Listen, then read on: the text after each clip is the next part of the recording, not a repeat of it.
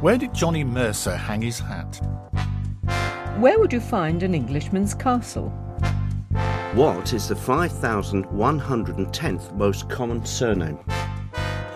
We have taken the one word that answers all of these questions as our theme for this, the June issue of Look Here.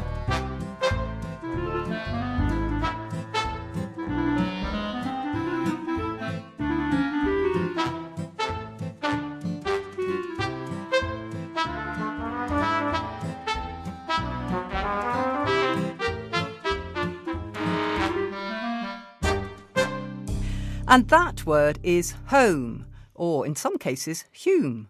I'm Pippa Curtis, though sadly, Sir Alec Douglas Hume cannot be with us today. He died in 1995. And nor can Catherine Neale, who's in Australia. But her place is being ably taken up by someone whom you may have heard on the talking newspapers, Dill Porter. Hello. Along with Jane Fairs. Hello. And Phil Lee. Hello. There are approximately 1,700 people in the UK with the surname Home, or Hume, however you care to pronounce it. According to britishsurnames.co.uk, it is the 5,110th most common surname overall, meaning that out of every 1 million people in the UK, approximately 27 are named Home, or Hume. For the purposes of this magazine, however, we're going to settle on home.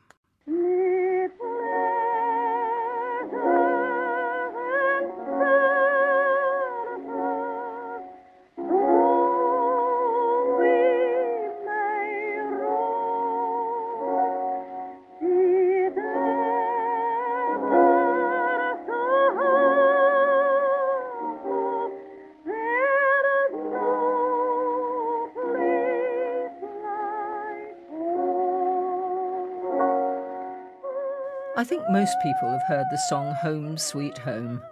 It was so popular, even Heinz used it to advertise their wares. But they can't have paid much in royalties, as the writer of the song died in 1855. Home Sweet Home was written by Sir Henry Rowley Bishop in 1823, so it's only 1 year off being 200 years old. Sir Henry was born in 1786 and began composing as a teenager. He was the first musician to be honoured in England with a knighthood, and his musical setting for the popular song Home Sweet Home will ensure that his reputation lasts. Between 1810 and 1835, he had written numerous works, including operas, musical plays, musical entertainments and melodramas. Much of his music has been lost, but it is probable that most of these have more in common with today's musicals than with the full-blown 19th century continental opera tradition. It was his 1823 opera, Clary, or The Maid of Milan, that brought him fame. With a libretto by the American John Howard Payne, the show contained the enormously popular song Home Sweet Home. Seeing an opportunity later, Bishop reissued this piece of music as a parlour song in 1852, and its fame grew internationally. Perhaps on account of its American author Payne, the song was taken up wholeheartedly in the United States, and by the time of the Civil War it was hugely popular with both sides. It was said to be a favourite of Abraham Lincoln too, although it is recorded that some Union generals banned its singing. They feared that it might generate feelings of homesickness among the troops and encourage desertion.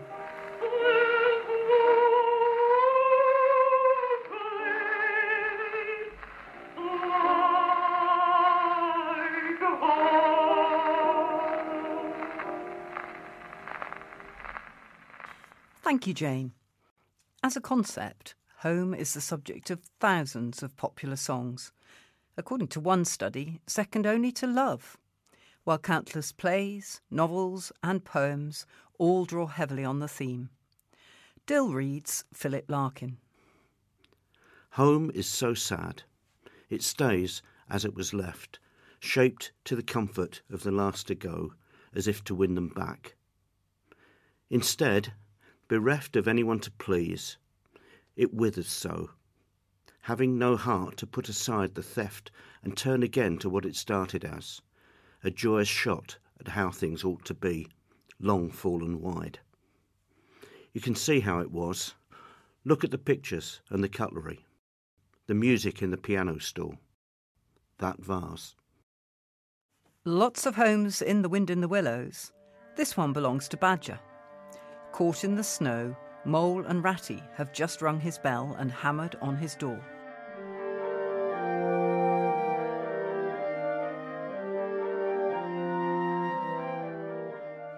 The Badger, who wore a long dressing gown and whose slippers were indeed very down at heel, carried a flat candlestick in his paw and had probably been on his way to bed when the summons sounded. He looked kindly down on them and patted both their heads. "This is not the sort of night for small animals to be out," he said paternally. "I'm afraid you've been up to some of your pranks again, Ratty. But come along, come into the kitchen. There's a first-rate fire there, and supper, and everything." He shuffled on in front of them, carrying the light, and they followed him, nudging each other in an anticipating sort of way, down a long, gloomy, and to tell the truth, decidedly shabby passage, into a sort of central hall, out of which they could dimly see other long tunnel-like passages branching, passages mysterious, without apparent end. But there were doors in the hall as well, stout, oaken, comfortable-looking doors. One of these the Badger flung open, and at once they found themselves in all the glow and warmth of a large firelit kitchen. The floor was well-worn red brick, and on the wide hearth burnt a fire of logs between two attractive chimney corners tucked away in the wall, well out of any suspicion of draught. In the middle of the room stood a long table of plain boards placed on trestles, with benches down each side. At one end of it, where an armchair stood pushed back, was spread the remains of Badger's plain but ample supper. Rows of spotless plates winked down from the shelves of the dresser at the far end of the room, and from the rafters overhead hung hams, bundles of dried herbs, nets of onions, and baskets of eggs. The kindly Badger thrust them down on a settle to toast themselves at the fire, and bade them remove their wet coats and boots. Then he fetched them dressing gowns and slippers. When at last they were thoroughly toasted, the Badger summoned them to the table, where he had been busy laying a repast. They had felt pretty hungry before, but when they actually saw at last the supper that was spread for them, really it seemed only a question of what they should attack first, where all was so attractive, and whether the other things would obligingly wait for them until they had time to give them attention. Conversation was impossible for a long time, and when it was slowly resumed, it was that regrettable sort of conversation that results from talking with your mouth full. The Badger did not mind at all that sort of thing, nor did he take any notice of elbows on the table, or everybody speaking at once. "Well, it's time we were all in bed," said the Badger, getting up and fetching flat candlesticks. "Come along, you two, and I'll show you your quarters. And take your time tomorrow morning, breakfast at any time you please." He conducted the two animals to a long room that seemed half bedchamber and half loft. The Badger's winter stores, which indeed were visible everywhere, took up half the room. Piles of apples, turnips and potatoes, baskets full of nuts and jars of honey.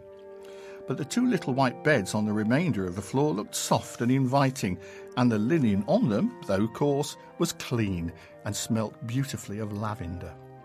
And the Mole and the Water Rat, shaking off their garments in some 30 seconds, tumbled in between the sheets in great joy and contentment.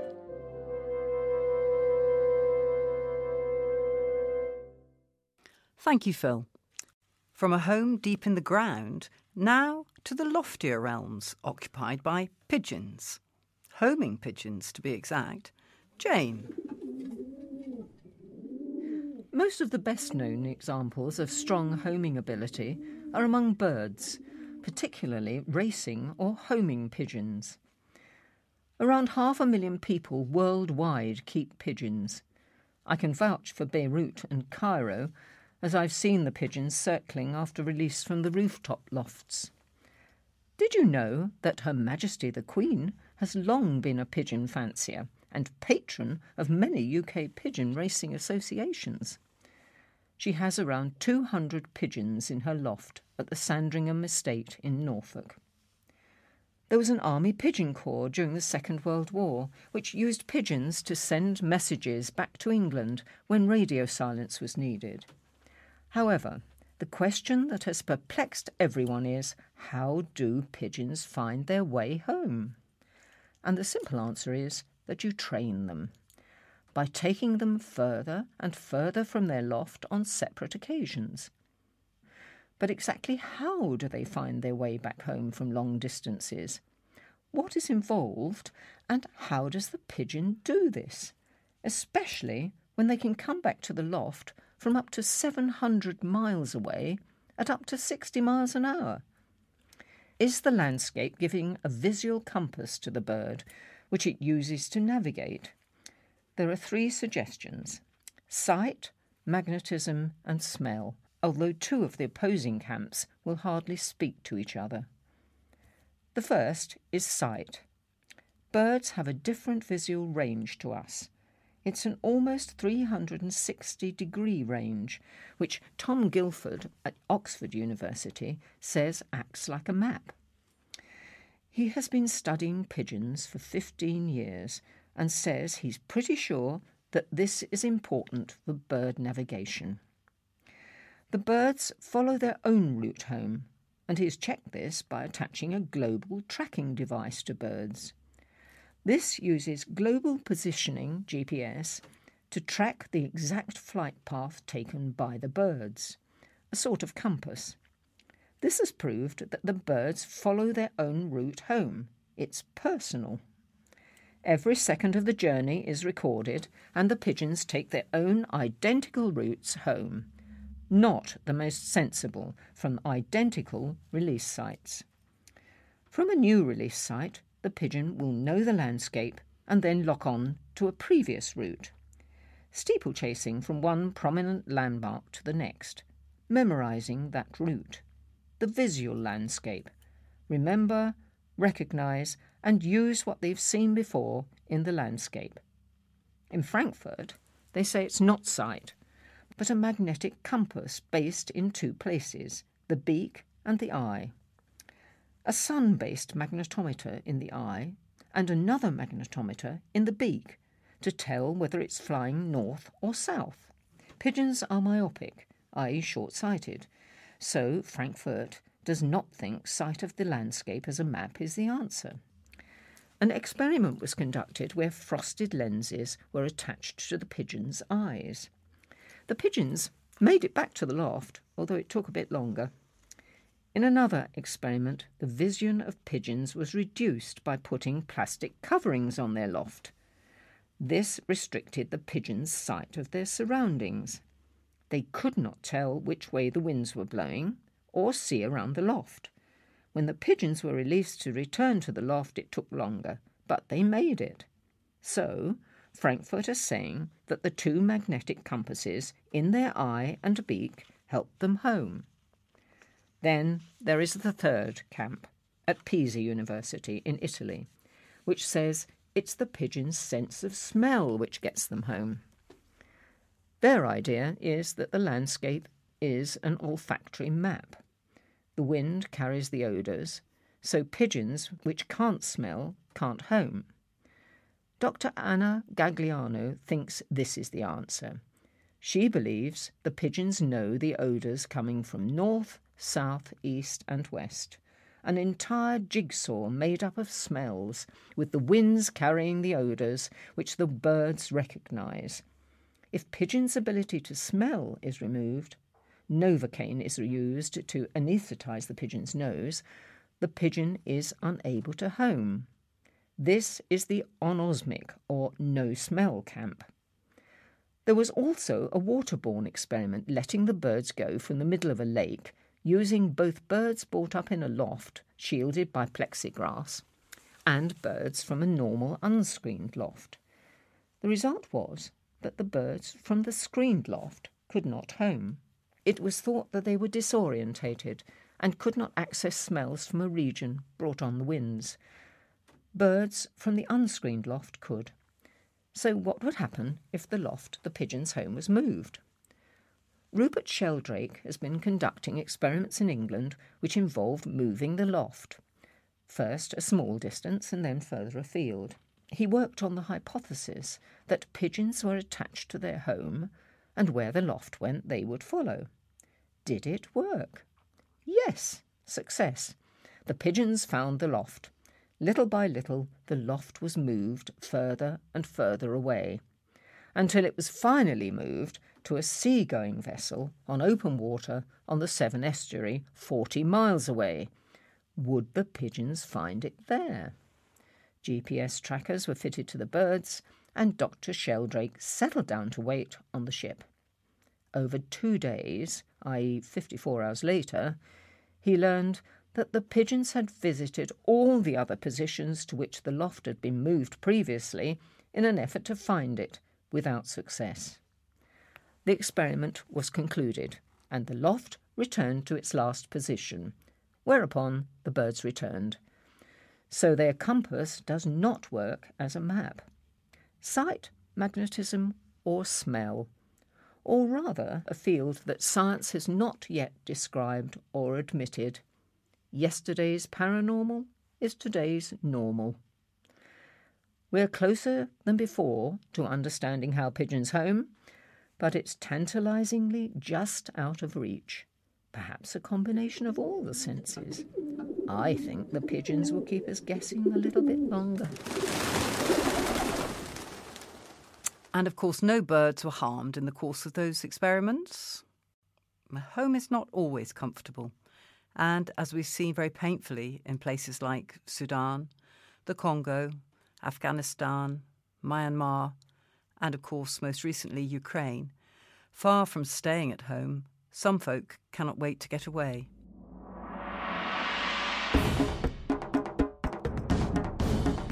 No one leaves home unless home is the mouth of a shark. You only run for the border when you see the whole city running as well. Your neighbours running faster than you, breath bloody in their throats. The boy you went to school with who kissed you dizzy behind the old tin factory is holding a gun bigger than his body. You only leave home when home won't let you stay. Warsan Shah was born in Kenya to Somali parents and lives in London. She is a poet, writer, editor and teacher.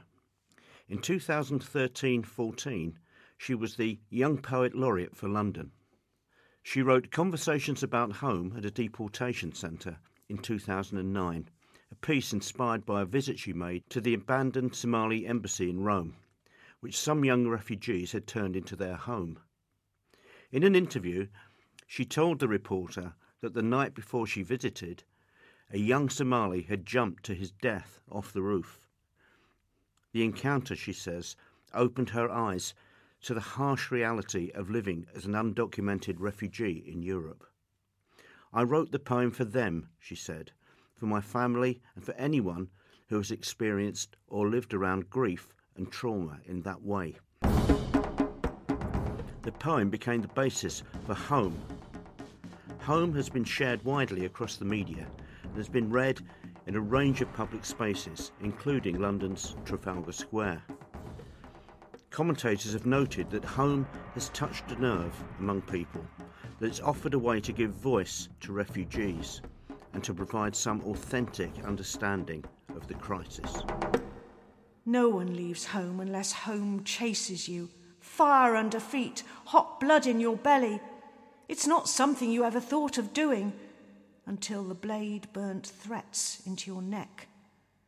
And even then, you carried the anthem under your breath, only tearing up your passport in an airport toilet, sobbing as each mouthful of paper made it clear that you wouldn't be going back.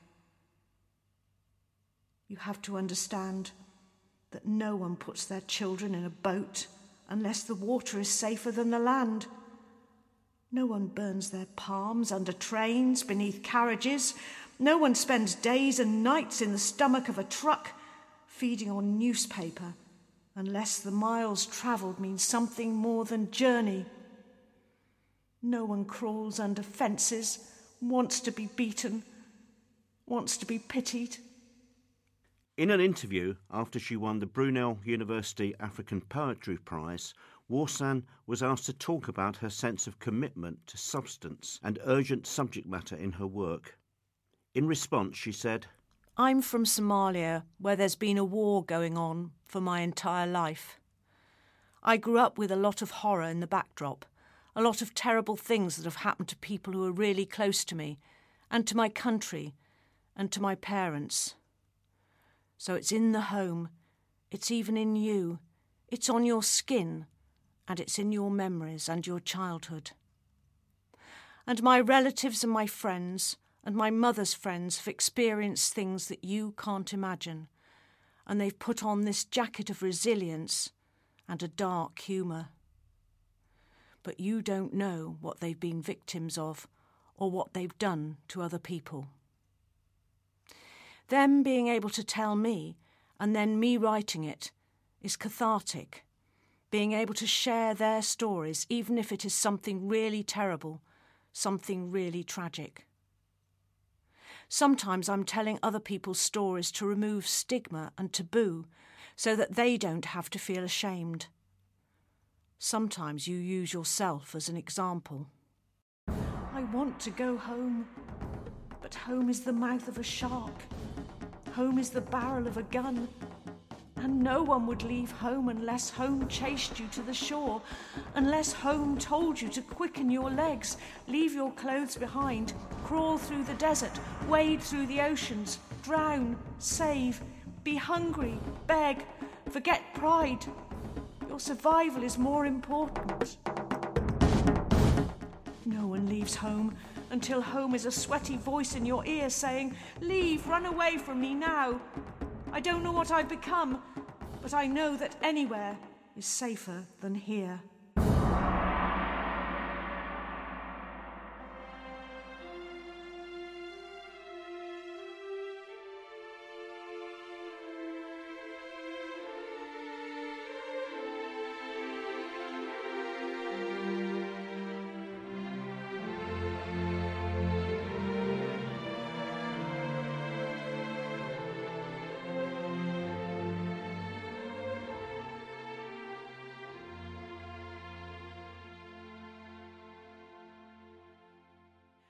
Warsan Shire's poem Home was read by Jane Lush. It doesn't always take domestic disruption on that scale, however, to make someone abandon their home. The father of 17-year-old Melanie Coe, the schoolgirl who seemed to have everything, spent yesterday searching for her in London and Brighton. She's been missing from her home at Amherst Park, Stamford Hill, for a week. Melanie, in February 1967, an article appeared in the Daily Mail about a 17-year-old girl from Stamford Hill in London who had run away from home. Her background you might describe as comfortable. She had her own bank account, her own car, and a wardrobe full of expensive clothes, and yet she left with nothing but the garments she stood up in. Her father, businessman Mr. John Coe, said yesterday, "I cannot imagine why she should run away. She has everything here. She's very keen on clothes, but she left them all, even her fur coat." As it turned out, Melanie's story had a pretty happy ending. She'd met a man at a nightclub and rented a flat with him briefly in London, before safely returning home to Stamford Hill about 10 days after the Daily Mail news article had been printed. The interesting thing about this relatively minor event, however, is the story that surrounds it. Back in 1963, 4 years earlier, Melanie Coe had appeared on the TV show Ready, Steady, Go as a contestant in a miming competition in which 4 young ladies stood before a judge and mimed to Brenda Lee's song Let's Jump the Broomstick. The song's lyrics concern a boy's entreaties to his girlfriend to leave her parents, fly away with him, presumably on a broomstick, and tie the knot. A fairly clear connection to subsequent events, you'd say. And although Melanie herself never linked the theme of that song with her later adventures, the irony is biting. Melanie won the TV competition and was awarded her prize on air immediately after the song finished, by the judge himself, the judge being no other than Paul McCartney. 4 years later, inspired by the article in the Daily Mail about Coe's recent disappearance, McCartney penned the song She's Leaving Home, which appeared on the Beatles' Sgt. Pepper album later that year. Now, whereas Let's Jump the Broomstick may well have had absolutely nothing to do with Melanie's adventures, Melanie's adventures had everything to do with the Beatles' song She's Leaving Home. Wednesday morning at 5 o'clock as the day begins, silently closing her bedroom door, leaving the note that she hoped would say more, she goes downstairs to the kitchen, clutching her handkerchief, quietly turning the back door key, stepping outside, she is free. In his biography, many years from now, Paul McCartney writes, "We'd seen a story in the newspaper about a young girl who had left home and not been found. There were a lot of those at the time, and that was enough to give us a storyline. So I started to get the lyrics. She slips out and leaves a note, and then the parents wake up. It was rather poignant." The song goes on. Friday morning at 9 o'clock she is far away, waiting to keep the appointment she made, meeting a man from the motor trade. Quoted in A Hard Day's Right by Steve Turner, Melanie Coe herself says, "I heard the song when it came out and thought it was about someone like me, but never dreamed it actually was me. I can remember thinking that I didn't run off with a man from the motor trade, so it couldn't have been me. I must have been in my 20s when my mother said she'd seen Paul on television and he had said that the song was based on a story in a newspaper. That's when I started telling my friends it was about me." It has been suggested that a man from the motor trade was a euphemism for an abortionist. And although Melanie Coe did have a termination that year, the theory itself is not correct. She had met up with an older man named David, not an abortionist, however, but a croupier in a club she frequented. Nevertheless, writing in Rolling Stone magazine, Melanie comments that although the young man I did run away to be with was a croupier, he had been in the motor trade before he became a croupier. Paul was close with a man from the motor trade. Oh, all the money that I had, I've spent it in good company, and all the harm that I've done, alas, it was to none but me. Cara Dillon is a much-acclaimed Irish songwriter of international standing. Her Leaving song is no less poignant than the Beatles' She's Leaving Home. But although on the same subject, it concerns itself with a much earlier time in history. There is a long tradition of Irish emigration to America, starting in the 17th century and extending into the 1920s, initially in response to the famine and hardship caused by repeatedly failing crops in Northern Ireland, where Cara's ancestors could see no future for themselves at home. John Plush asked Cara how her family history finds its way into her music. I wrote a song called The Leaving Song, which is all based on stories that my mother told me about different people that she knew and great uncles of hers who emigrated to America, and what it might have been like, how I feel it might have been like to be the mother of a child who had to leave and never to return, because back in those days it was a one-way ticket. And so, yes, I think, a lot of the songs become, there's a big part of yourself in it, and maybe your dreams, your hopes, or just stuff that has been filtered down, through the years that you've picked up on. "Stay by my side," run the lyrics, "and give up your doubt. Your brother has gone and my time's running out." Unlike Melanie Coe's mother, in The Leaving Song, this poor woman at least gets the chance to talk to her child and beg him not to go. hold out your hand, love. We'll figure this out. You don't need to leave and never look back. You take your own time, love, but give it a chance. There's life in these fields like there's rhythm in dance. Stay by my side, love, and give up your touch. Your brother has gone and my time's running out. The dews on the grass, we finished the glass. The dawn's on its way, love, but my son leaves today. Oh.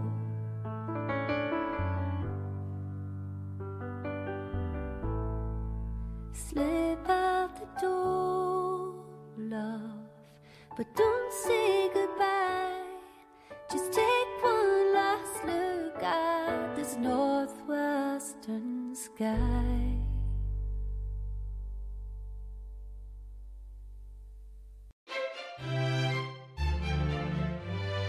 At home with Vanya Carlton, and Mike Lane has come to help with the garden. It's lovely to be in summer at last. At long last. Oh, fantastic. Bedding plants. I love them. A bit of history. They sort of originally came over here in the 19th century. Where did they come from? Just from plant finders. People would go off and start finding these plants and then bring them back to their gardens. Back in the 19th century, it was used to show off people's money. So it's a bedding display plants. of their wealth. Display then. of their wealth, yes. And was there a bit of a competition maybe to see who could get the most unusual Yes, flowers? there would have been a large competition, especially on designs, on bringing in different blocks of colour. But all this was sort of abolished, basically, on the 24th of July, 1851, with the end of the window tax. Oh. When this was abolished, it meant then that people could have glass houses in their own back gardens, which means they can basically produce bedding plants any time of the year. Are there some that like shade and some that like sun, or do they mostly like sun? They mostly like sun. To be honest, they're quite good in any space, generally. And the other thing is bedding plants can be quite affordable, as you can start sowing the seeds in February to April for the summer bedding plants. And for winter, you can start sowing the seeds from May to July. So as we're planting our summer bedding, we can also start sowing seeds in our greenhouses for the winter bedding, which could be things like pansies and primroses and violas. Do you have to keep deadheading them in order for them to keep flowering? Yes, I'd recommend definitely, possibly once a week, just run your hands through them and just start feeling a dry leaf, pick it out. And the heads tend to droop, don't they? Yeah. Even just use your thumb. Yes, I usually use my thumb just to pinch them off. Would it be possible for me to have some in pots rather than just all in the borders? Absolutely, yeah. There's nothing better than filling a pot full of bedding plants. And I have to say one of the best ways in doing it is to put some compost in the pot to start off with. And then what I tend to use is the actual pots to get the depth of the plant. So you could say, right, I want to get 3 plants within this container, and then you could place the 3 pots into the container, then fill the container up with soil, and then afterwards just lift out the pots, and then you can just put the plants back into the space, into the holes, and firm them off, firm them down, and give them a good watering. That's a very canny little trick. It works very well, actually. It does work very well. Thank you for that. What about putting in the soil some of these little grains that soak up the moisture so that I don't have to water so often? In pots, absolutely fine. It's like a sponge. Yes. Yeah, just like a sponge. So it just holds the water and keeps everything nice and moist. Actually, that does lead quite nicely into some garden tech. Garden tech? What's Yeah, that? garden tech. It's technology which we can use within the garden. You can buy a moisture meter which you can stick into the ground. That will then speak to your smartphone and it will tell you whether that container needs watering. Wow. And it will tell you how much water is required. And some of them also will tell you your pH of the soil, Yes. which then helps with feeding the plants. So I've seen them mainly using containers, but I have been told that you can use them out into your flower beds as well. What a good idea. The other thing I have found recently is an app for your phone where you can take a photograph of a leaf or a flower and then it will tell you what that plant is. And I think this is a very handy thing to have if you're out and about. That's really useful. So technology within the garden is definitely an important thing to have. Yeah. As we're in June though, one of my top tips is to visit a fruit farm. Oh, yes. I personally think there's nothing better than going to a pick your own place to pick your strawberries or raspberries. Yes, I'm with you there. I absolutely adore it. A lot of them are at waist height, so there isn't the bending over. There's quite often they're in polytunnels as well, so you can walk through the polytunnel and you just get that powerful smell of strawberries. And then sometimes if it's wet, there could be some straw on the floor, so you just get that whole smell of horticulture. And I have to say, if they are at waist height, it's actually just quite nice just to run your hands through the strawberries themselves, and when you know if you found a ripe one, and you can just twist it and pull it off. Yeah, it'll come off easily, won't it? Yeah. And a lot of these places have got coffee shops nowadays as well, and it's just a nice, pleasant morning out. And are there many around Worcester? Around Worcester, yeah, there's there's Clive's Fruit Farm, which is a place out towards Upton. Mm-hmm. There's a few on the Starport Road as you go in from the Mitre Oak. So Sounds a great idea. I just love the soft fruits of summer. What jobs have you got lined up for me, Mike? So, start planting your vegetables. And the other thing is, this time of the year, any seeds, you can start putting them straight in. Prepare the soil and just put the seeds in. It's time also to start feeding your baskets and tubs, probably every 2 weeks, just to give them some feed, all the way through to the end of September, possibly October. I think liquid feed is quite easy to put into the watering can. Yeah. Just some tomato feed. Yeah. Just put a cap of that into your gallon, and then just top up the containers. Do remember, if you do feed and weed your lawns, make sure you get some rain. And if you haven't had any rain within 24 hours, then at least try to water it. Because if not, you end up with scorching, as they call it, from the product. Yes. Also, bring your houseplants outside for some fresh air and daylight. They've been locked inside all over the winter. Let's bring them out, fill that patio. Yeah, I've never done that. That sounds quite an interesting idea. Enjoy them outside for a change. Yeah. And then just keep on top of the weed and run your hands through the flower beds. You soon be able to feel the weeds. Mm-hmm. And plant some salad. Oh yes, I've done a bit. And then you can have some gorgeous leaves on, nice and fresh. Mm. So yes, there's just a few tasks. Okay. Okay. Well, thank you so much. Yeah. So I'll see you in August. I look and forward let's to hope it. this lovely weather continues. Fingers crossed. Have a good summer. Bye. Mike Lane and Vonya Carlton. If you're sitting at home with nothing important to do, why not pick up an audiobook? Phil's been listening to Alan Bennett's The Uncommon Reader.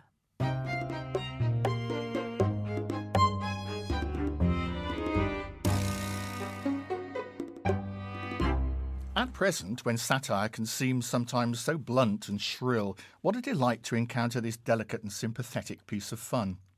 The uncommon reader in question is no less than Queen Elizabeth II, who, quite unintentionally, finds herself in the City of Westminster Travelling Library, from where, recovering her signature poise, she emerges with a book to read and a new acquaintance called Norman.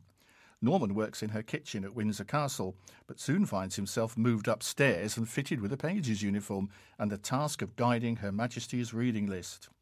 So far, so good. But the Queen's rapidly developing appetite for books and the importance that this confers on Norman is certainly not to the liking of those around her. He will end up in the University of East Anglia, but they will meet again. Her Majesty's reading starts to have consequences. She becomes less interested in the endless round of rather dull visits arranged for her. After all, she has in any case been Queen for a long time, and there is little that she hasn't seen or done.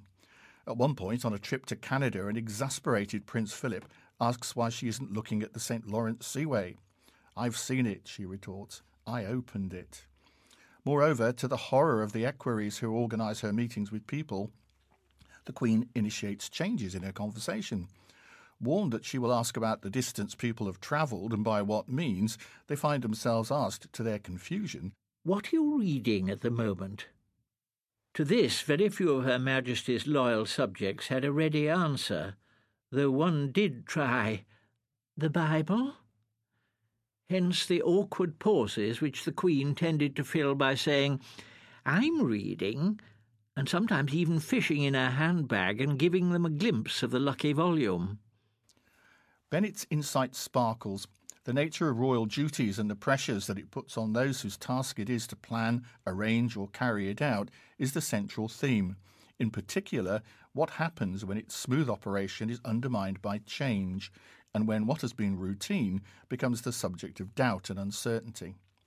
Throughout, the Queen is presented as someone discovering that she is a woman rather than a role, or maybe a woman as well as a role.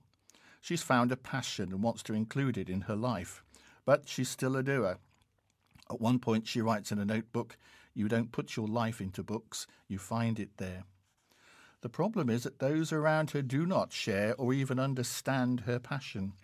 The world of literature and the peculiar English relationship with it is also dissected. There are more authors and references here than one might find in the local bookshop, and it enriches the listening experience. There's a mild amount of politics too. Listen out for the Queen's encounters with her Prime Minister, which are included at times throughout the recording. You will also perhaps develop a little sympathy for Sir Kevin from New Zealand, who bears the brunt of some top-class satirical writing. The piece is read by Bennet himself, and the inflections in his voice add focus to the humour. His reading makes the story a performance, and a very successful one.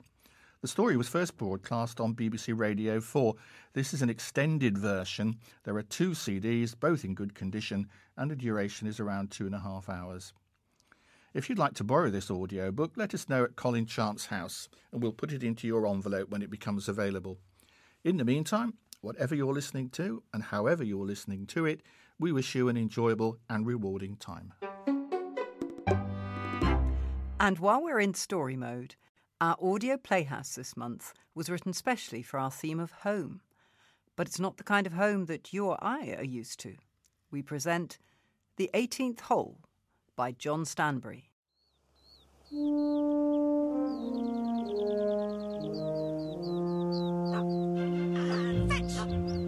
Good girl. Again.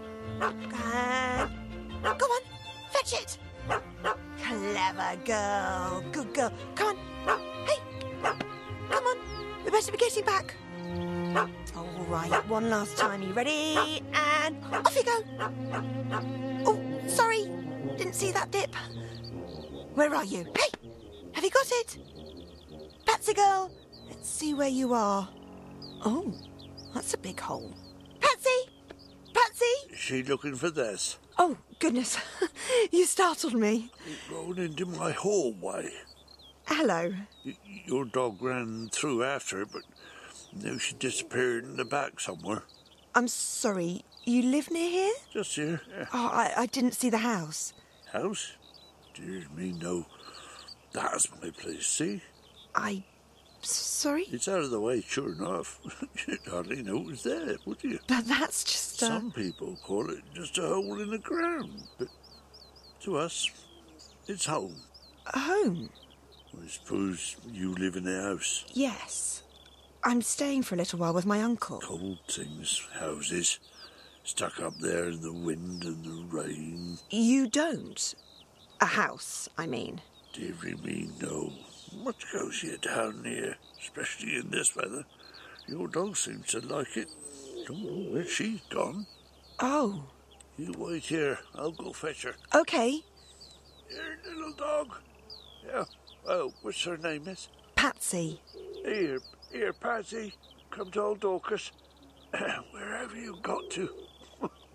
Dear me, you've got yourself in a mess there. Is she all right? Here. Have you found her? She's got herself a bit stuck up a vent hole. Now, come on, girl. Let's get you down. Careful now. No, don't struggle. Don't struggle. That's... Here you are, miss. She's got something stuck in her eye. I'll bathe it. Oh, really? You don't need... No trouble, miss. No, it's my fault. I should have put grills on them holes years ago. But old Dorcas will sort you out in a moment. You're very kind, Mr... Dorcas, miss. Dorcas Cloversoup. How do you do, Mr. Cloversoup? There we are. That's it. It's all better now. Oh, thank you, Mr. Cloversoup. You're welcome, miss. Sylvia. Trope. Trope? Developer? My Uncle Daniel. This is his field. Well, most of the fields around here, actually. Yes, I know. I've encountered your uncle. Oh? He bought it from the apple yards just last year. Well, I say bought. Tom Appleyard reckons something different happened. Well, I wouldn't know, Mr. Cloversoup. Have you lived here long in this, In my all my life, miss. Had me parents and grandparents afore me. 50 years ago, this were a thriving community. Tunnels and dwellings stretching for half a mile or more. 18 families there was in this field alone. 18? Just this field, miss. More beyond. Not now, though. The older ones died off. The younger ones moved away. Didn't want to live in an hole. Lost me last neighbour a couple of months ago. They left? Not exactly. His place were down on the other side of the copse, where your uncle's put his lake. So he had to move away? Didn't get the chance. Someone had dumped a load of hardcore into his entrance first. By the time I cleared it out, we were too late. You mean? Yeah, he was still down there. Oh, Mr. Cloversoup. I'm sure my uncle would never have... Accident, of course. No one knew he lived there. Except Tom Appleyard. He'd known. He looked after us all right, did Mr. Appleyard. Looked after the farm, cared for the land, you know. Cared for the animals, too, until... Oh, it's dreadful, that foot and mouth. Foot and mouth disease? Did for him. Oh, Tom, lost the lot. Oh, I'm so sorry. But I'm sure, as the new owner, my uncle will look after you every bit as well as the Appleyards used to. Yes, miss, sure enough. Anyway, I'd best let you go. Things to do, you know. Yes. Thank you for looking after Patsy. You take care now. Goodbye, Mr. Cloversoup. Yes, Reggie, right on schedule. They're laying the access road starting next week. Okay. Foundation for the main build going in on the 15th. Right. I've got another meeting with the landscapers this afternoon. We're looking at opening just in time for Christmas. Okay. I think you can expect a very handsome return on your investment. How's Marjorie's home office project coming along? Planning subcommittee will approve it next week. Fine. When do you think it'll go to tender? 2 or 3 months. Know how these things are. Right. I'll give you the all clear when we're ready.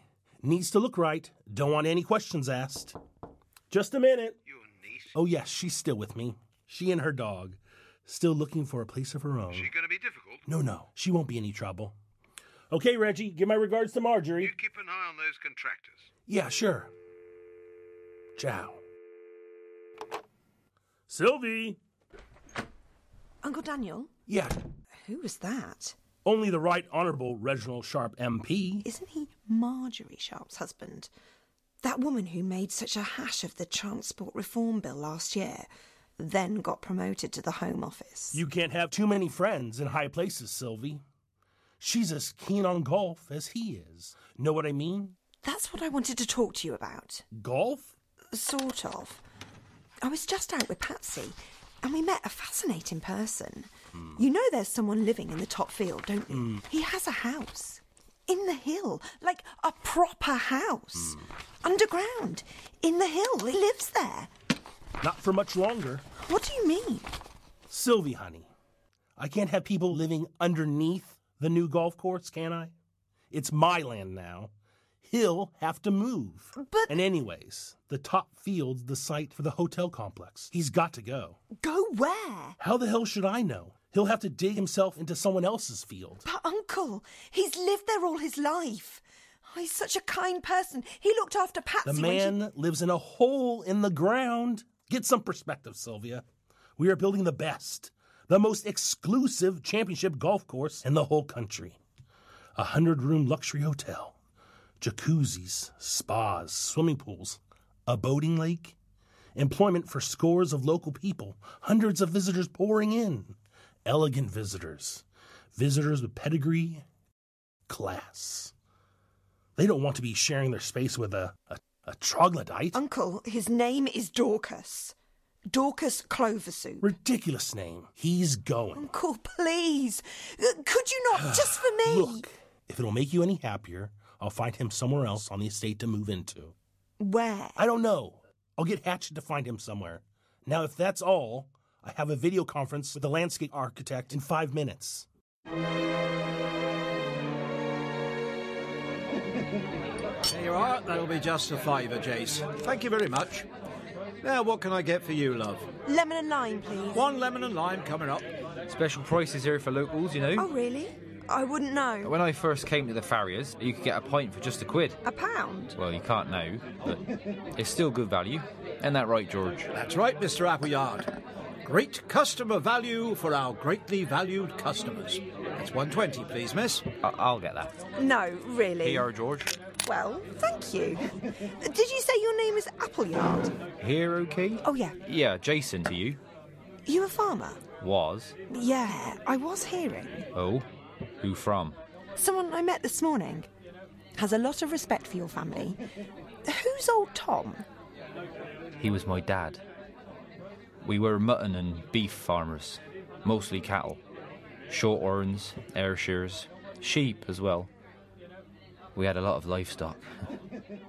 Too much, as it turned out. Should have diversified, but my dad only really knew sheep and cattle. A few years ago, we were hit badly by foot and mouth disease. Had to kill all the animals. Wiped us out. That's terrible. Had a big impact on the family. Here, do you want another? Yeah, sure. It won't be a tick. Excuse me, love, that glass finished with? Oh, yeah, here. Young Jason's a good lad. Just like his dad. You could do a lot worse. Actually, we're not. Rotten what happened to that family. You know his dad committed suicide. God, no. After the call, they had to borrow to keep going. Some American bloke lent them the money and then he foreclosed on it and kicked him out. Oh, no. He took the farm and the land, everything. There's talk he's going to build a golf course or something on it. Oh, there are some mean bastards around. Don't you listen to Kathy. She knows everything about nothing and nothing about everything. Hey, Kath? I know Jason's got an eye for a pretty girl. Yeah, get off with you, Kath. Go mind someone else's business. Ooh. Thanks. Don't mind her. She seems fun enough. Yeah, she's okay. Are you? I think I just had some bad news. Mr. Cloversoup? Dorcas! Are you there? Oh, no.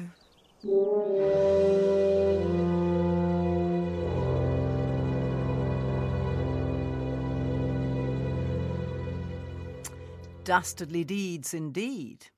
We'll find out what happened to Dorcas later. But first, Dad's army. Jane. Early in the Second World War, a force of volunteers was raised and trained, a rather loose expression in the beginning, for defence against the threat of invasion. This was the Home Guard, and they had their own rule book. Well, it was a government organisation. You can still get their training manual on Amazon, although an original will now cost you £45. By August 1940, over 1.4 million men had volunteered for the Home Guard. Obviously, the volunteers had to be excluded from call-up either by their occupation, for a health reason, or by being older than the age for serving in the forces at the time. The age limit for members of the Home Guard was from 17 to 65. They were not paid and still did their regular jobs when drilled and patrolled round their work schedule. Factories were a priority for defence, and many had their own Home Guard units. They were originally known as the Local Defence Volunteers, but were renamed the Home Guard at Winston Churchill's suggestion. It soon became known as Dad's Army, a nickname that was popularised by the BBC television comedy series so titled from the late 1960s. This rather ragtag militia, with their scarce and often make-do uniforms and weaponry, evolved into a well-equipped and well-trained army of 1.7 million men, so it was not surprising that the government only disbanded them in 1957, 12 years after the war finished.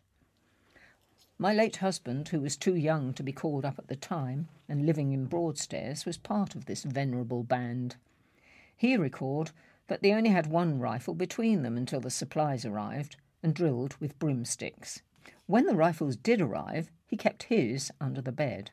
Many of the Home Guard's officers were ex-regular army veterans who had seen action on the Western Front or in other active theatres. A study of documents released by the National Archives in 2012 revealed that around half of the 4 million men who served between 1940 and 1945 were under 27, and a third were under 18. Far from being an all-inclusive body that anyone could volunteer for, studies by Professor Penny Summerfield and Corinna Peniston-Bird, published in Contesting Home Defence, show that recruitment practices were much more selective than the official line indicated. Indeed, there was heavy criticism from some of those not allowed to join. The documents are worthy of further study, but they suggest that the men of the Home Guard were significantly more robust and formidable than the depiction of Captain Mannering's Walmington-on-Sea platoon would have us believe. Did they ever fight? Well, they were credited with shooting down numerous Luftwaffe aircraft and the V-1 bombs that followed them in the summer of 1944. They also took part in gun battles with the IRA. The official line has always maintained that no German forces made it onto British soil during the war, aside from the Channel Islands, but the Home Guard was ready for them if they had. Worcestershire's Alan Meikle described the defence that his local Home Guard had prepared for the town of Pershore, should the worst happen. Most of the men left behind on our farm were in reserved occupations, so most of them joined the LDV, he said. We provided most of the training weapons, like pitchforks and axe handles. Also, hoes were used before proper firearms arrived. Being a hop farm, we had an abundance of long poles and heavy wires. The poles were used in the flat fields outside Pershore, also at Upton, to provide obstructions to any gliders that might land. But the wire from the hop fields had a more deadly use. At the corner of our front orchard, at the crossroads at Wick on the A44, a defensive trench was dug, and behind it, attached to a tree, was one of the coils of wire. The idea was that should a German motorcyclist drive along the road from Evesham, one of the men would run out across the road and attach the wire to a tree opposite, at the right height to decapitate the motorcyclist. How did they know whether it was a German or a local who was coming along the road? Well, we had about 3/4 of a mile of road frontage towards Evesham, so scouts were posted along the hedge that would shout out whether it was friend or foe. If any Germans had got past our defence line, they would have met a 6-pound anti-tank gun sighted on the south side of Pershore Bridge. If that failed, we would have blown up the bridge itself. Thankfully, no Germans ever came our way.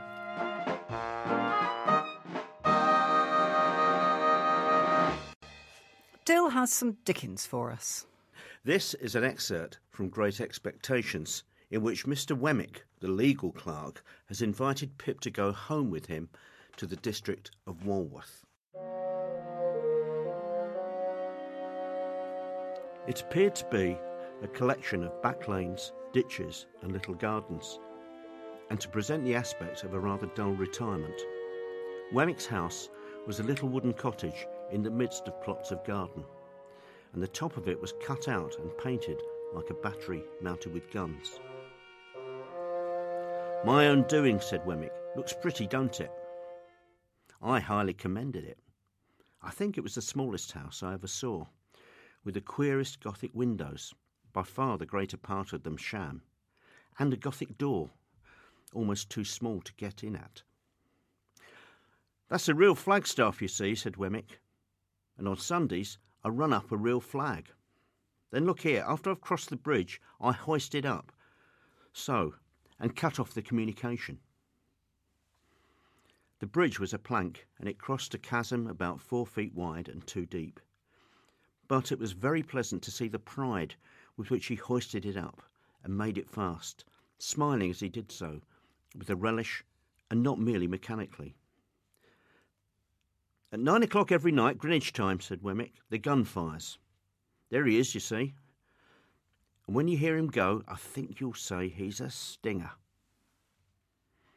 The piece of ordnance referred to was mounted in a separate fortress constructed of lattice work.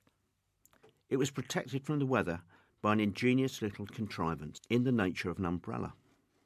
"Then at the back," said Wemmick, "out of sight so as not to impede the idea of fortifications. For it's a principle with me, if you have an idea, carry it out and keep it up. I don't know whether that's your opinion." I said decidedly. "At the back there's a pig, and there are fowls and rabbits.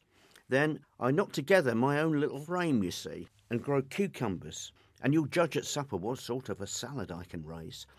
"So, sir," said Wemmick, smiling again, but seriously too, as he shook his head, "if you can suppose the little place besieged, it would hold out a devil of a time in point of provisions." Then he conducted me to a bower about a dozen yards off, but which was approached by such ingenious twists of path that it took quite a long time to get at. And in this retreat our glasses were already set forth. Our punch was cooling in an ornamental lake on whose margin the bower was raised. This piece of water, with an island in the middle, which might have been the salad for supper, was of a circular form, and he had constructed a fountain in it, which, when you set a little mill going and took a cork out of a pipe, played to that powerful extent that it made the back of your hand quite wet. "I'm my own engineer, and my own carpenter, and my own plumber, and my own gardener, and my own jack of all trades," said Wemmick, in acknowledging my compliments. "Well, it's a good thing, you know. It brushes the Newgate cobwebs away and pleases the aged. You wouldn't mind being at once introduced to the aged, would you? It wouldn't put you out." I expressed the readiness I felt, and we went into the castle. There we found, sitting by a fire, a very old man in a flannel coat, clean, cheerful, comfortable, and well cared for, but intensely deaf. "Well, aged parent," said Wemmick, shaking hands with him in a cordial and jocose way, "how am you?" "All right, John, all right," replied the old man. "Here's Mr. Pip, aged parent," said Wemmick, "and I wish you could hear his name." "Nod away at him, Mr. Pip. That's what he likes. Nod away at him, if you please, like winking." "This is a fine place of my son's, sir," cried the old man, while I nodded as hard as I possibly could. "This is a pretty pleasure ground, sir. This spot and these beautiful works upon it ought to be kept together by the nation after my son's time, for the people's enjoyment." "You're as proud of it as Punch, ain't you, aged?" said Wemmick, contemplating the old man, with his hard face really softened. "There's a nod for you," giving him a tremendous one. "There's another for you," giving him a still more tremendous one. "You like that, don't you? If you're not tired, Mr. Pip, though I know it's tiring to strangers, will you tip him one more? You can't think how it pleases him." I tipped him several times, and he was in great spirits. We left him bestirring himself to feed the fowls, and we sat down to our punch in the arbour, where Wemmick told me, as he smoked a pipe, that it had taken him a good many years to bring the property up to its present state of perfection.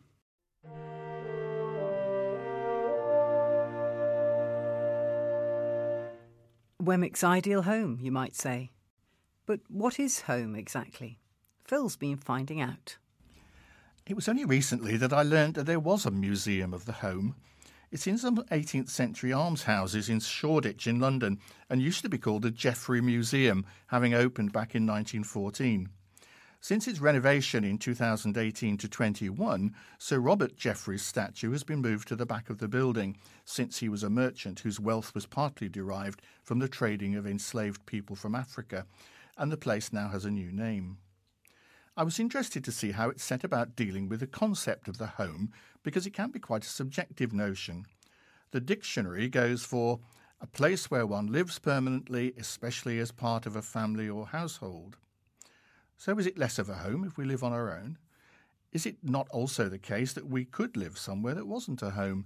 Perhaps home is predominantly a state of mind. I remember friends once telling me that they'd lived in a house for ages, but it never really felt like home. I can also remember the fears that some people had about ending up in a home, the idea not in that case carrying the sense of warmth that it often has. Home also has a wider meaning, as in hometown or home country.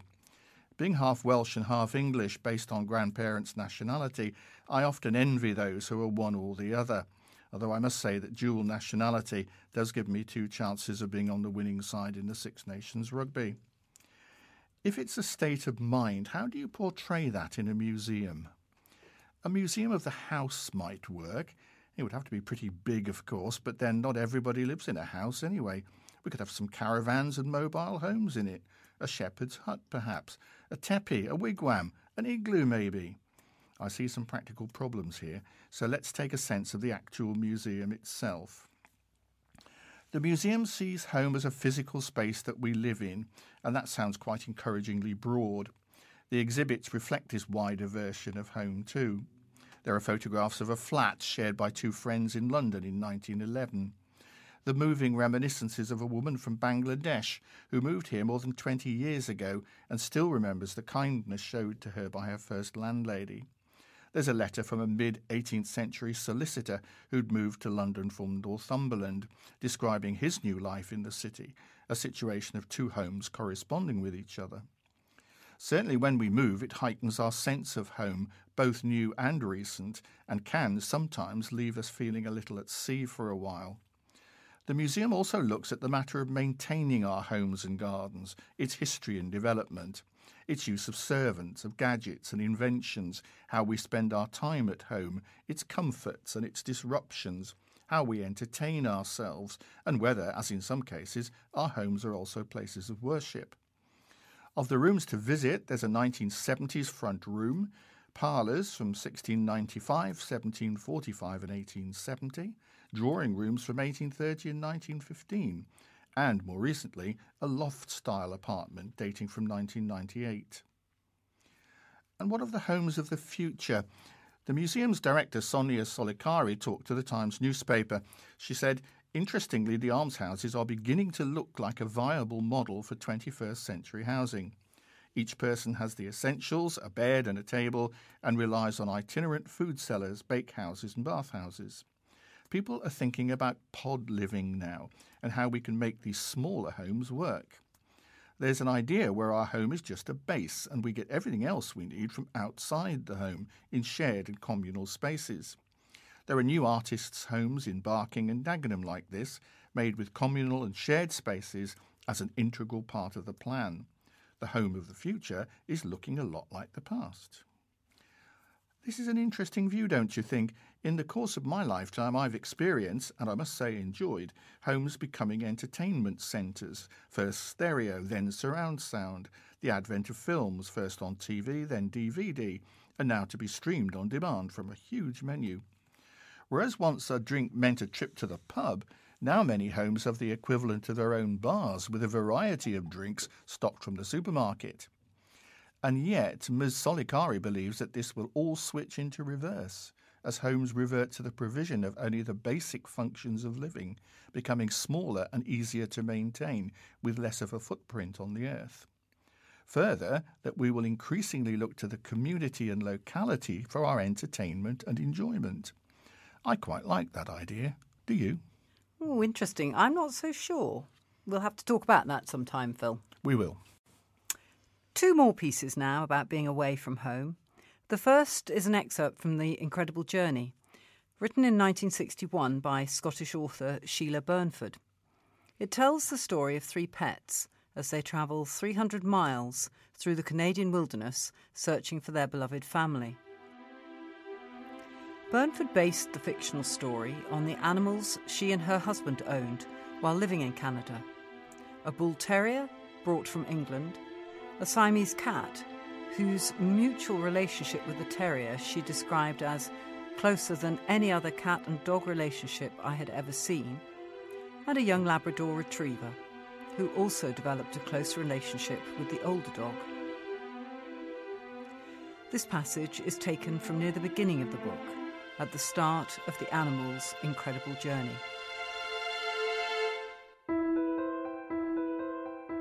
They'd kept a fairly steady pace for the first hour or so, falling into an order which was not to vary for many miles or days.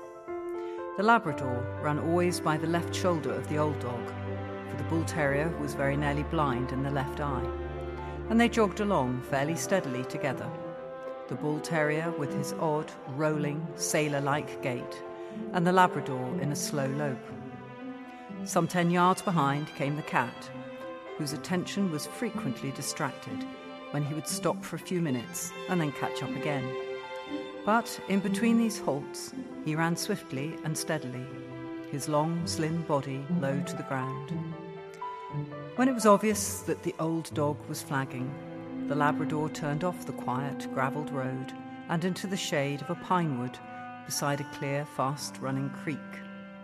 The old dog drank deeply, standing up to his chest in the cold water. The cat picked his way delicately to the edge of an overhanging rock.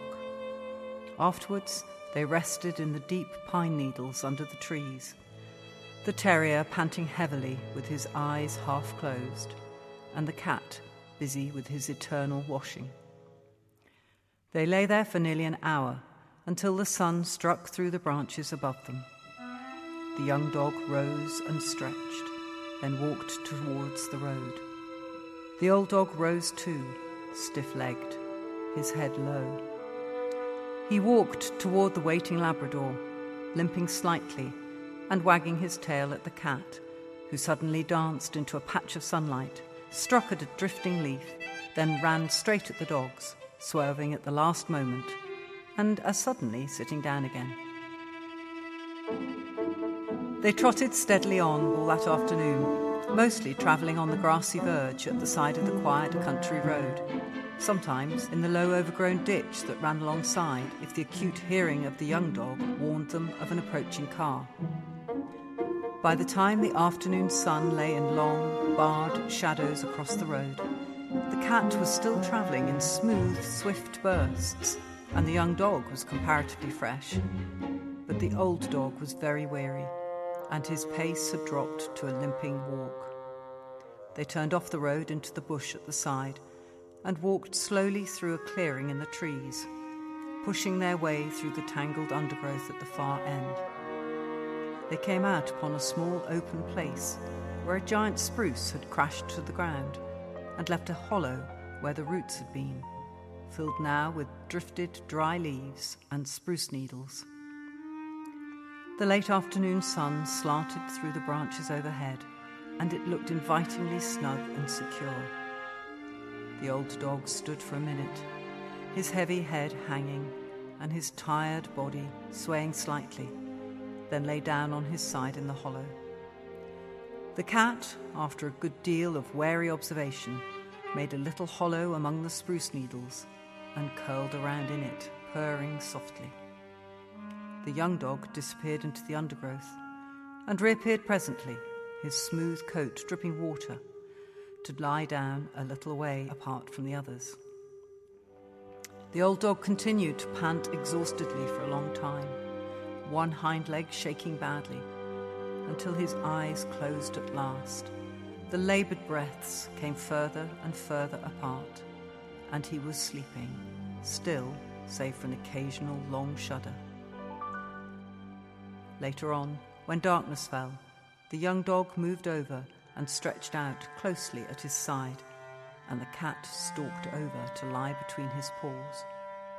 And so, warmed and comforted by their closeness, the old dog slept, momentarily unconscious of his aching, tired body or his hunger. In the nearby hills, a timber wolf howled mournfully. Owls called and answered and glided silently by with great outspread wings. And there were faint whispers of movement and small rustling noises around all through the night.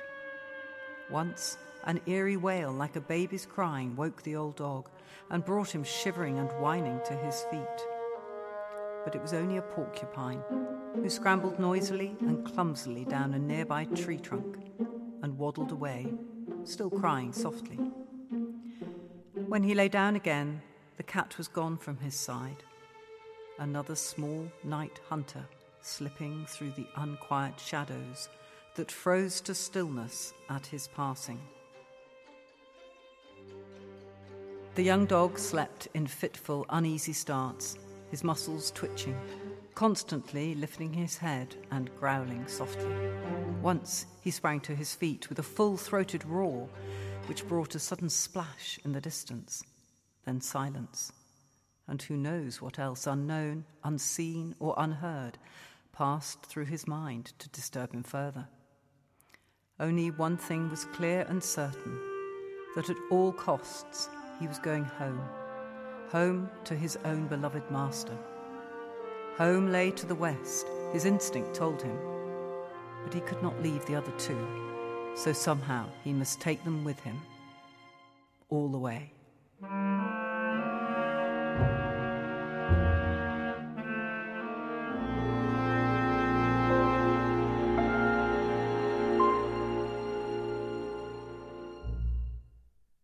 Our second piece about being far off from home takes us back again to the Second World War. Jane. In January 1941, Sheila Shear and her sister were evacuated from East London to the Chilterns and billeted with a bachelor called Harry Mayo. They came from very different backgrounds. The Shears were Jewish, he was Christian, but an affectionate bond developed between them. Weekly visits and holidays with Uncle Harry, as they came to know him, continued long after the war had ended. When Harry died, Sheila and her mother went to the funeral.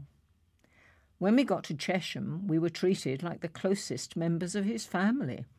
In fact, in the church, and this was the first Christian funeral my mother and I had ever been to, we were put to sit in the front row, in front of Uncle Harry's nieces and nephews.